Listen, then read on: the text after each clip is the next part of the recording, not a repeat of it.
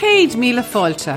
Welcome to the Letter from Ireland show, where we travel in the footsteps of your Irish ancestors, visiting their homelands and telling their stories as they put down roots in so many places around the world. Hello everybody, and you're very welcome to the Letter from Ireland show, Series 3, Episode 4. In this show, we like to visit the places of your Irish ancestors and bring their stories to life. And today's show, we are going back to school. Yes, you heard me correctly. We're off back to school and the year is 1937.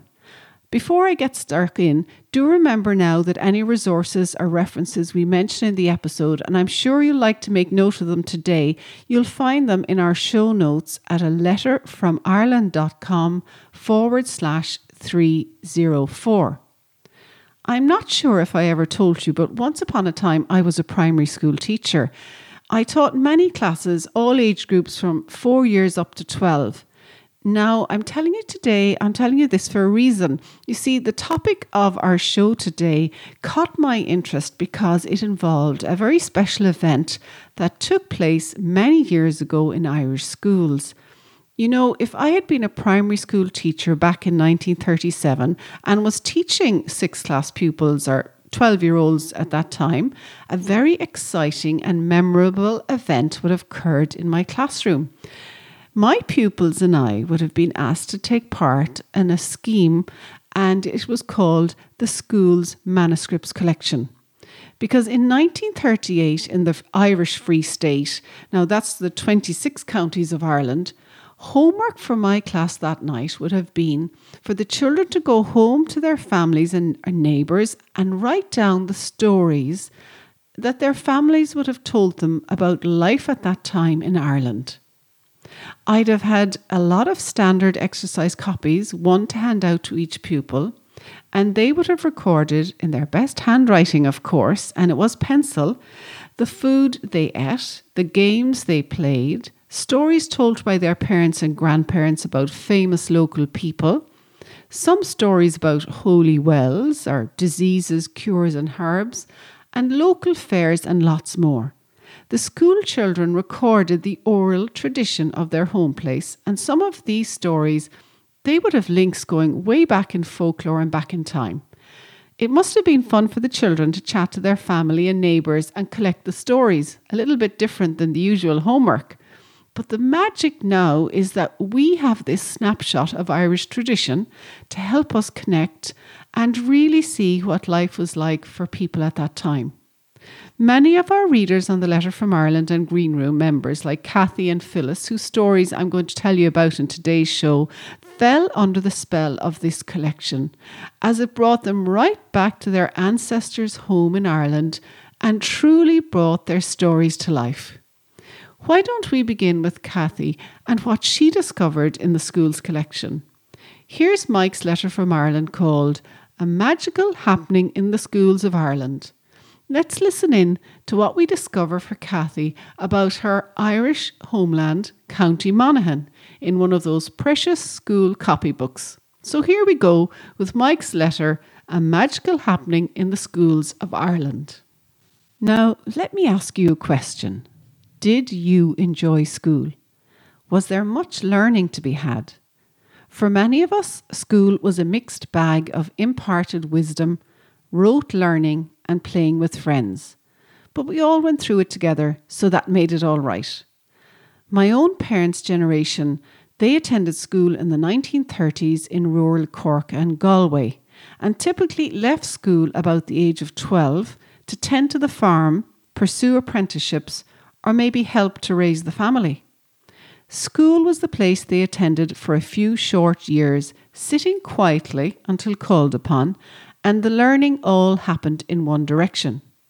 But then in the late 1930s, the tables were turned and the educators decided to learn something from the children.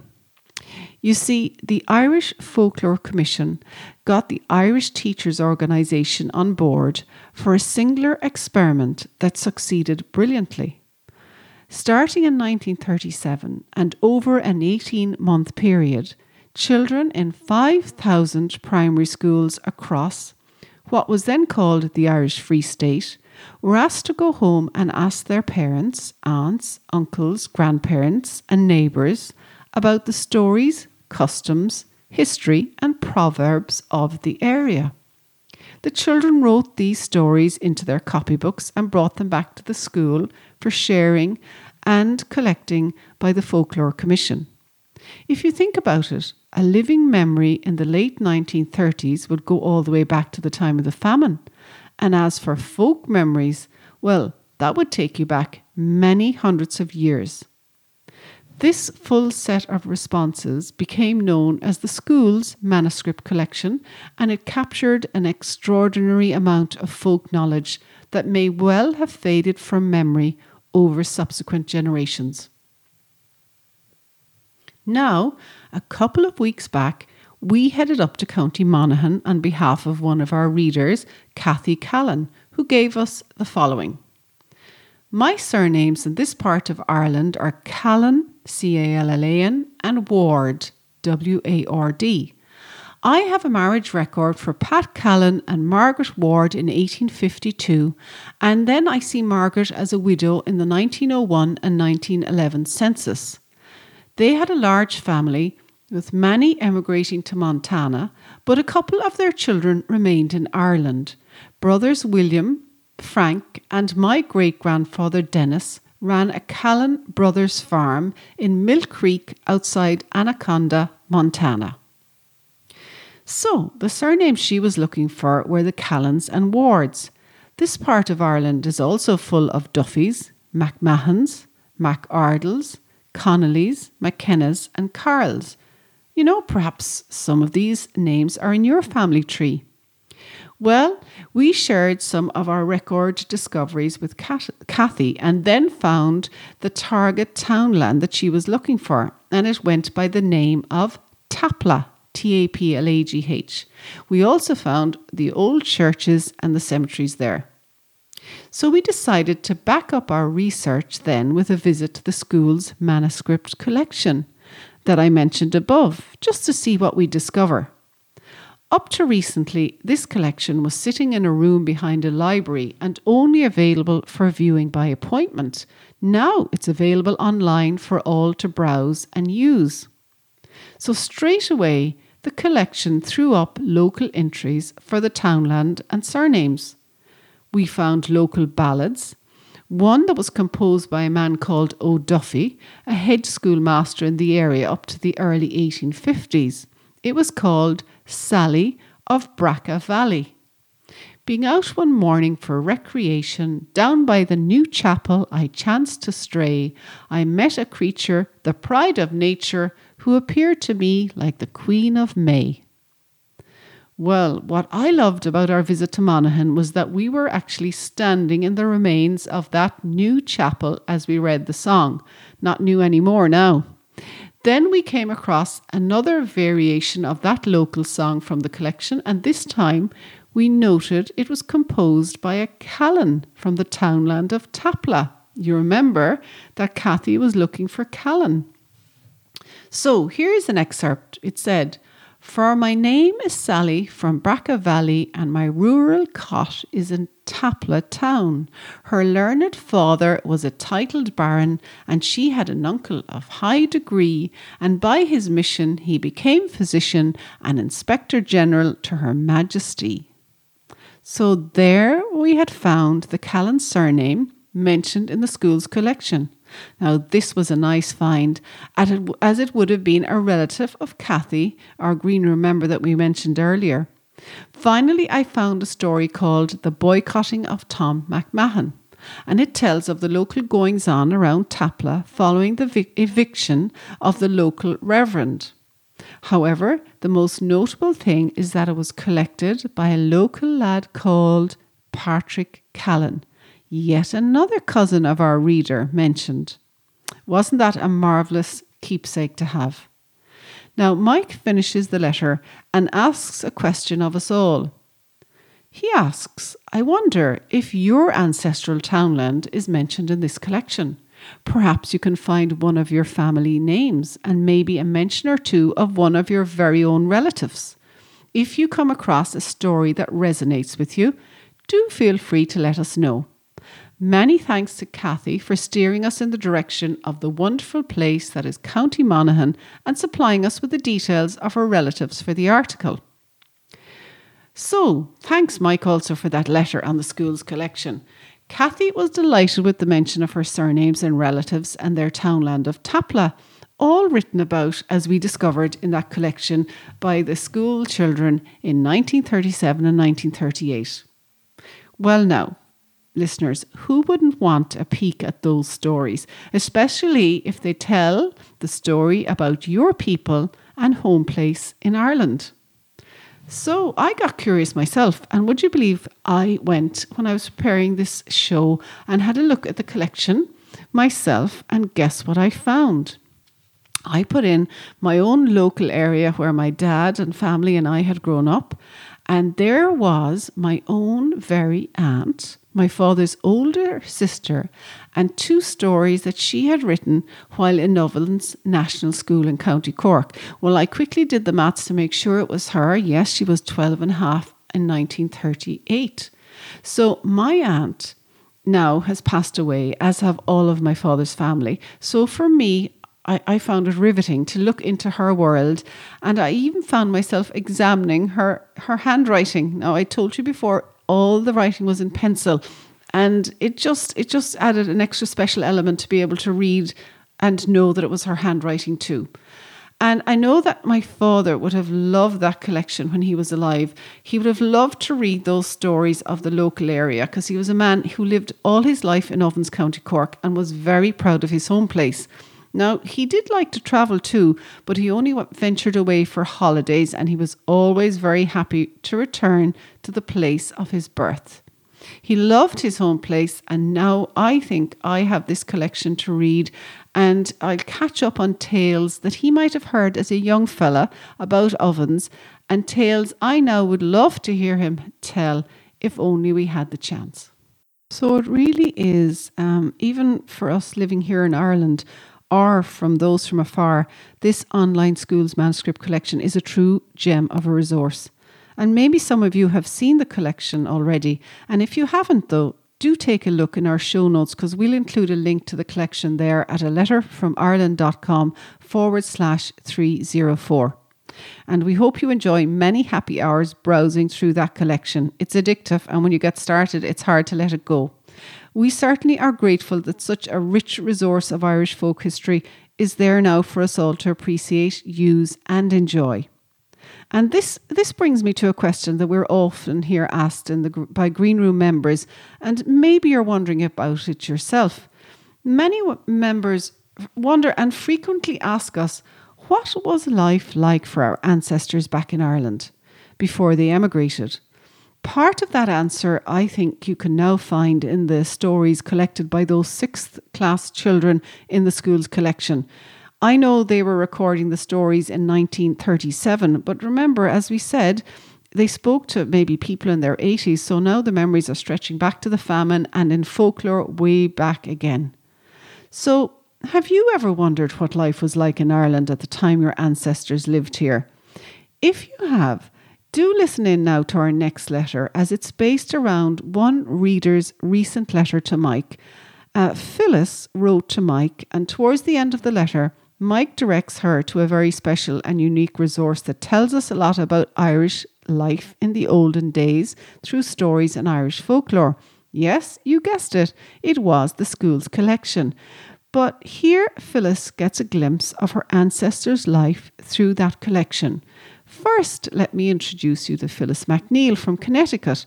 Her ancestors came from a small island off the west coast of Ireland. Now, listeners, you're in for a treat, as I asked Mike Collins, author of The Letter from Ireland and chief of the Green Room, into the studio today to help with the letter. Mike and I'll read the letter together, and I'll read Phyllis's part. So, Mike, you're very welcome to the Letter from Ireland show, and thanks for popping in. Great to be here, Carina. And, I remember Phyllis's letter well, and I'd be delighted to read it with you. So, here we go with the letter, and Phyllis writes to say, Dear Mike, my name is Phyllis McNeil and I live in Connecticut, USA. My interest in genealogy grew from a continual pushing by my mother-in-law and father to pursue the family history. My mother-in-law, a wonderful lady, started her genealogy on her Scottish ancestry days back when nothing was digitised and you had to travel to areas to find documentation. Of course, even with digitisation of records today, the true genealogist still travels to see and feel the history of the place of their ancestors, as well as taking a few pictures. Since my initial push, I've been looking into the past for 20 plus years, but I left the Irish side of the family until last. I was told many times that that was a wise move as it was very difficult to pursue Irish ancestry due to the destruction and lack of records. Do you know, Carina, I think you have that Connecticut accent absolutely nailed. I just want to say it before we go on. Right. Okay. Now, nice to meet you, Phyllis. Perhaps it was a wise idea to leave the Irish side until last as you hone those genealogy skills on a more forgiving line of your ancestry.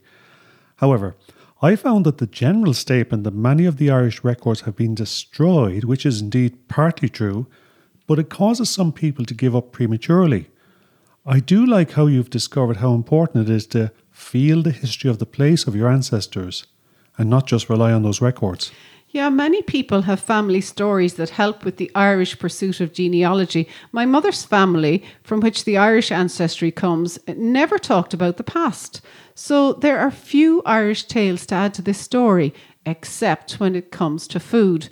My mother always loved to tell the story of how she loved to stay over at her grandmother's house on a Saturday night. On Saturday night, Nana Parks would bake Irish soda bread, the brown bread, and beans for Sunday morning breakfast.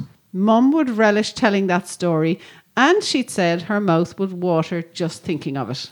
You know, I can smell the bread as you say it. Nothing like fresh soda bread made with buttermilk.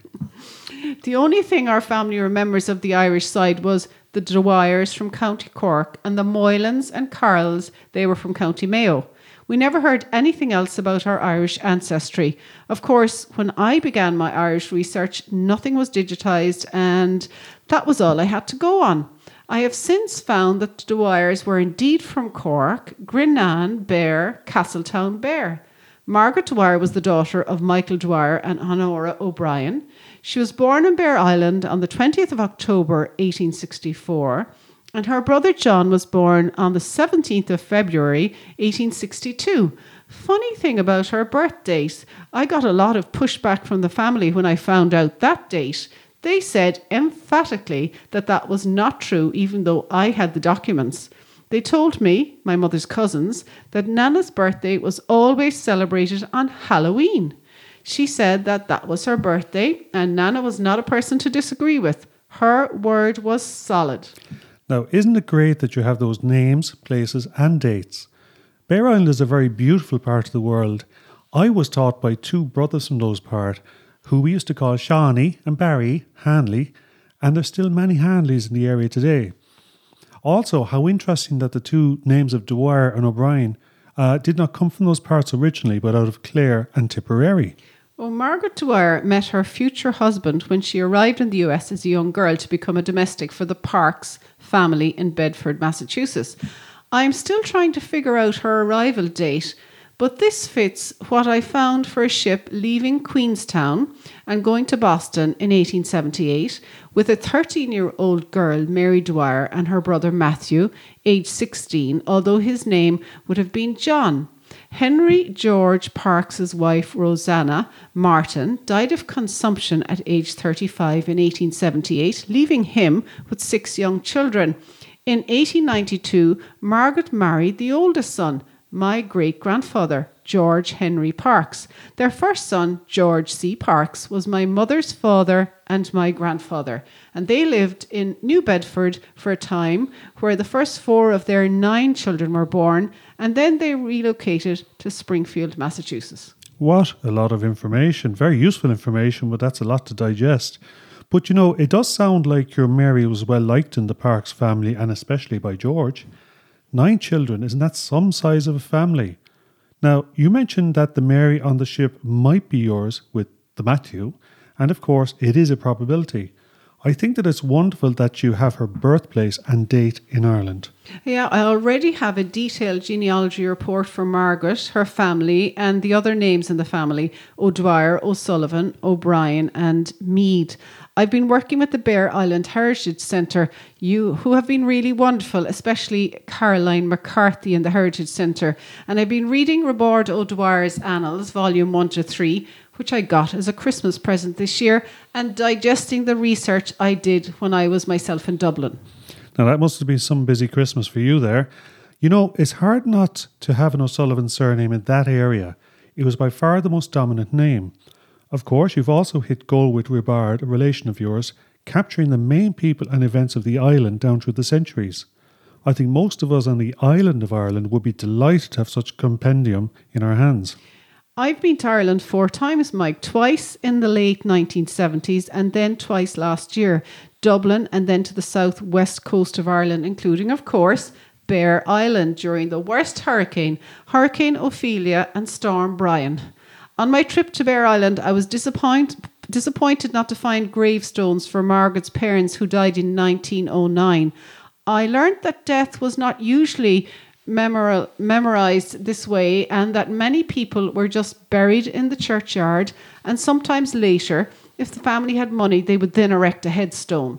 There were some headstones for Dwyers, O'Brien, Sullivan. The island is loaded with people of this name. In fact, I learned that my O'Sullivan were the Cohus, the providers. Separate names were given to large families to differentiate the branches, similar to what I found out with my French ancestry and the use of dit, D-I-T, and D-I-T-E.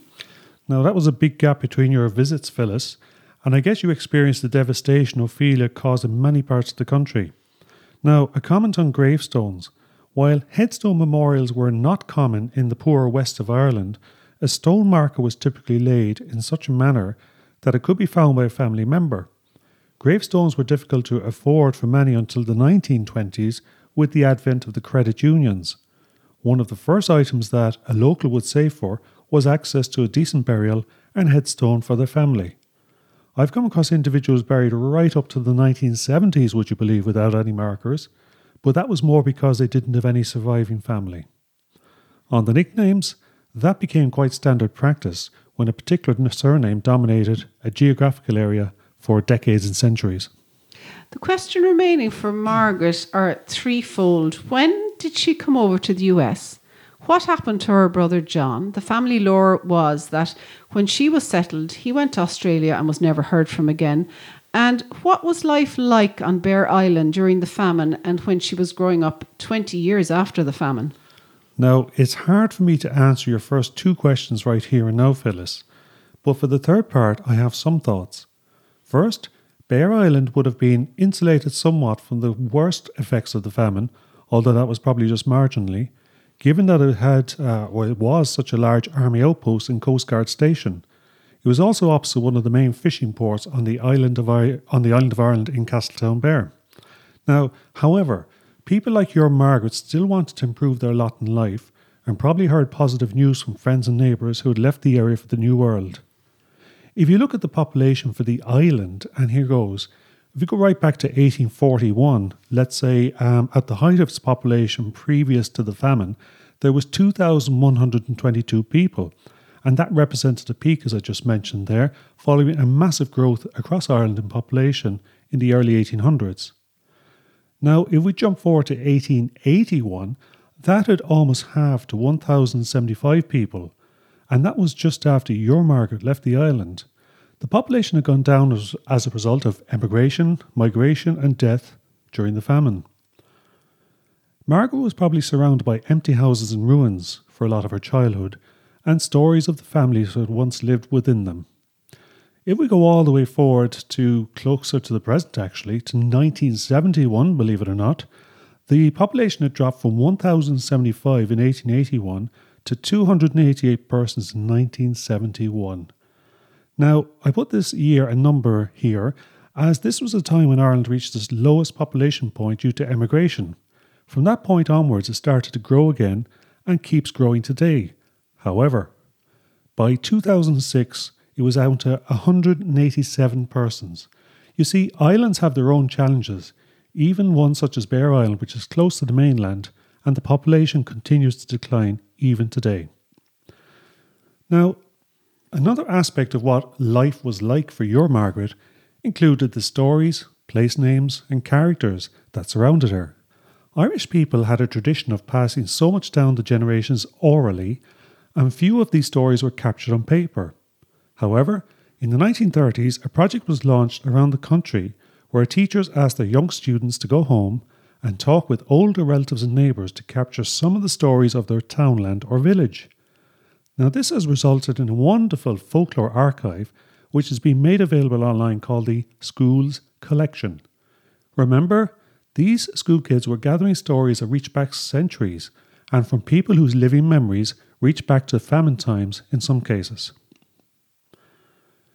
Your own Margaret came from the townland of Ballinakilla on Bear Island, and here we have some stories gathered from the national school in that area.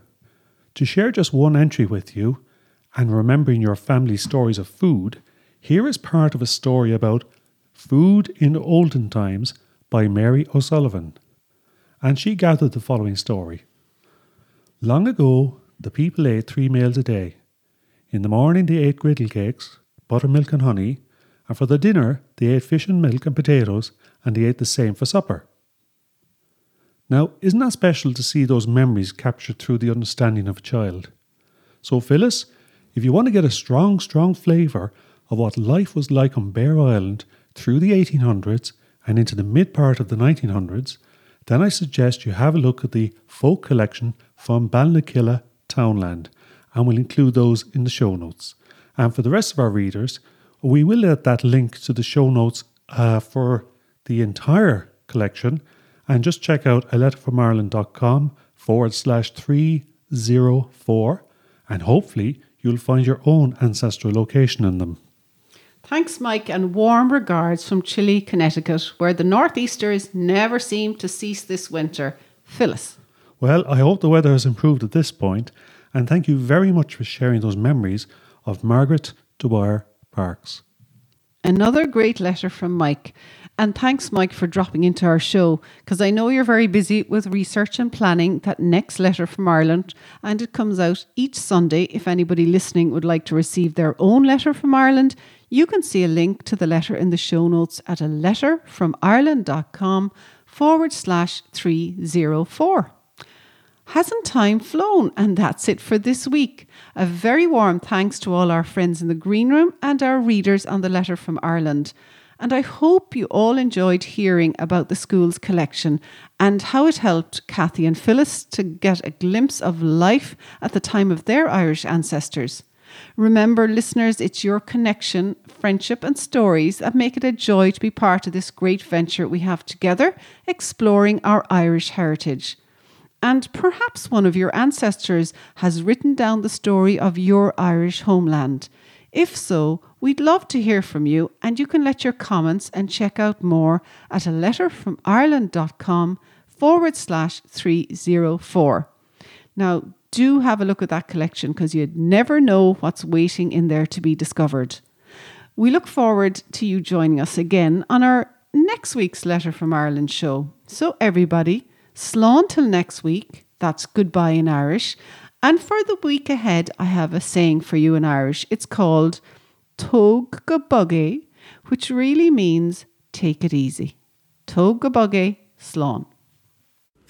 Just before we go, thanks again for listening. And if you've enjoyed today's Letter from Ireland show, we invite you to check out our special membership area called The Green Room. You can find full details of The Green Room at aletterfromireland.com/green room. And remember there, Green Room is all one word.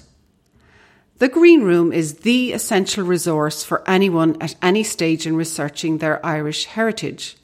It's where we delve into all the good stuff to help you break down those brick walls and connect the pieces in your Irish ancestry puzzle. You get access to online genealogists, extensive research tools, quick win training, as well as member-only access to johngrenham.com and a supportive, active community to help you along the way with feedback and advice. The Green Room is the perfect place to be for anyone starting or continuing their Irish ancestry search. So do come and join us at aletterfromireland.com/green room. Well, that's it for me, and I'll be back next week with another instalment of the Letter from Ireland show. Look forward to chatting with you then. Slán, Carina.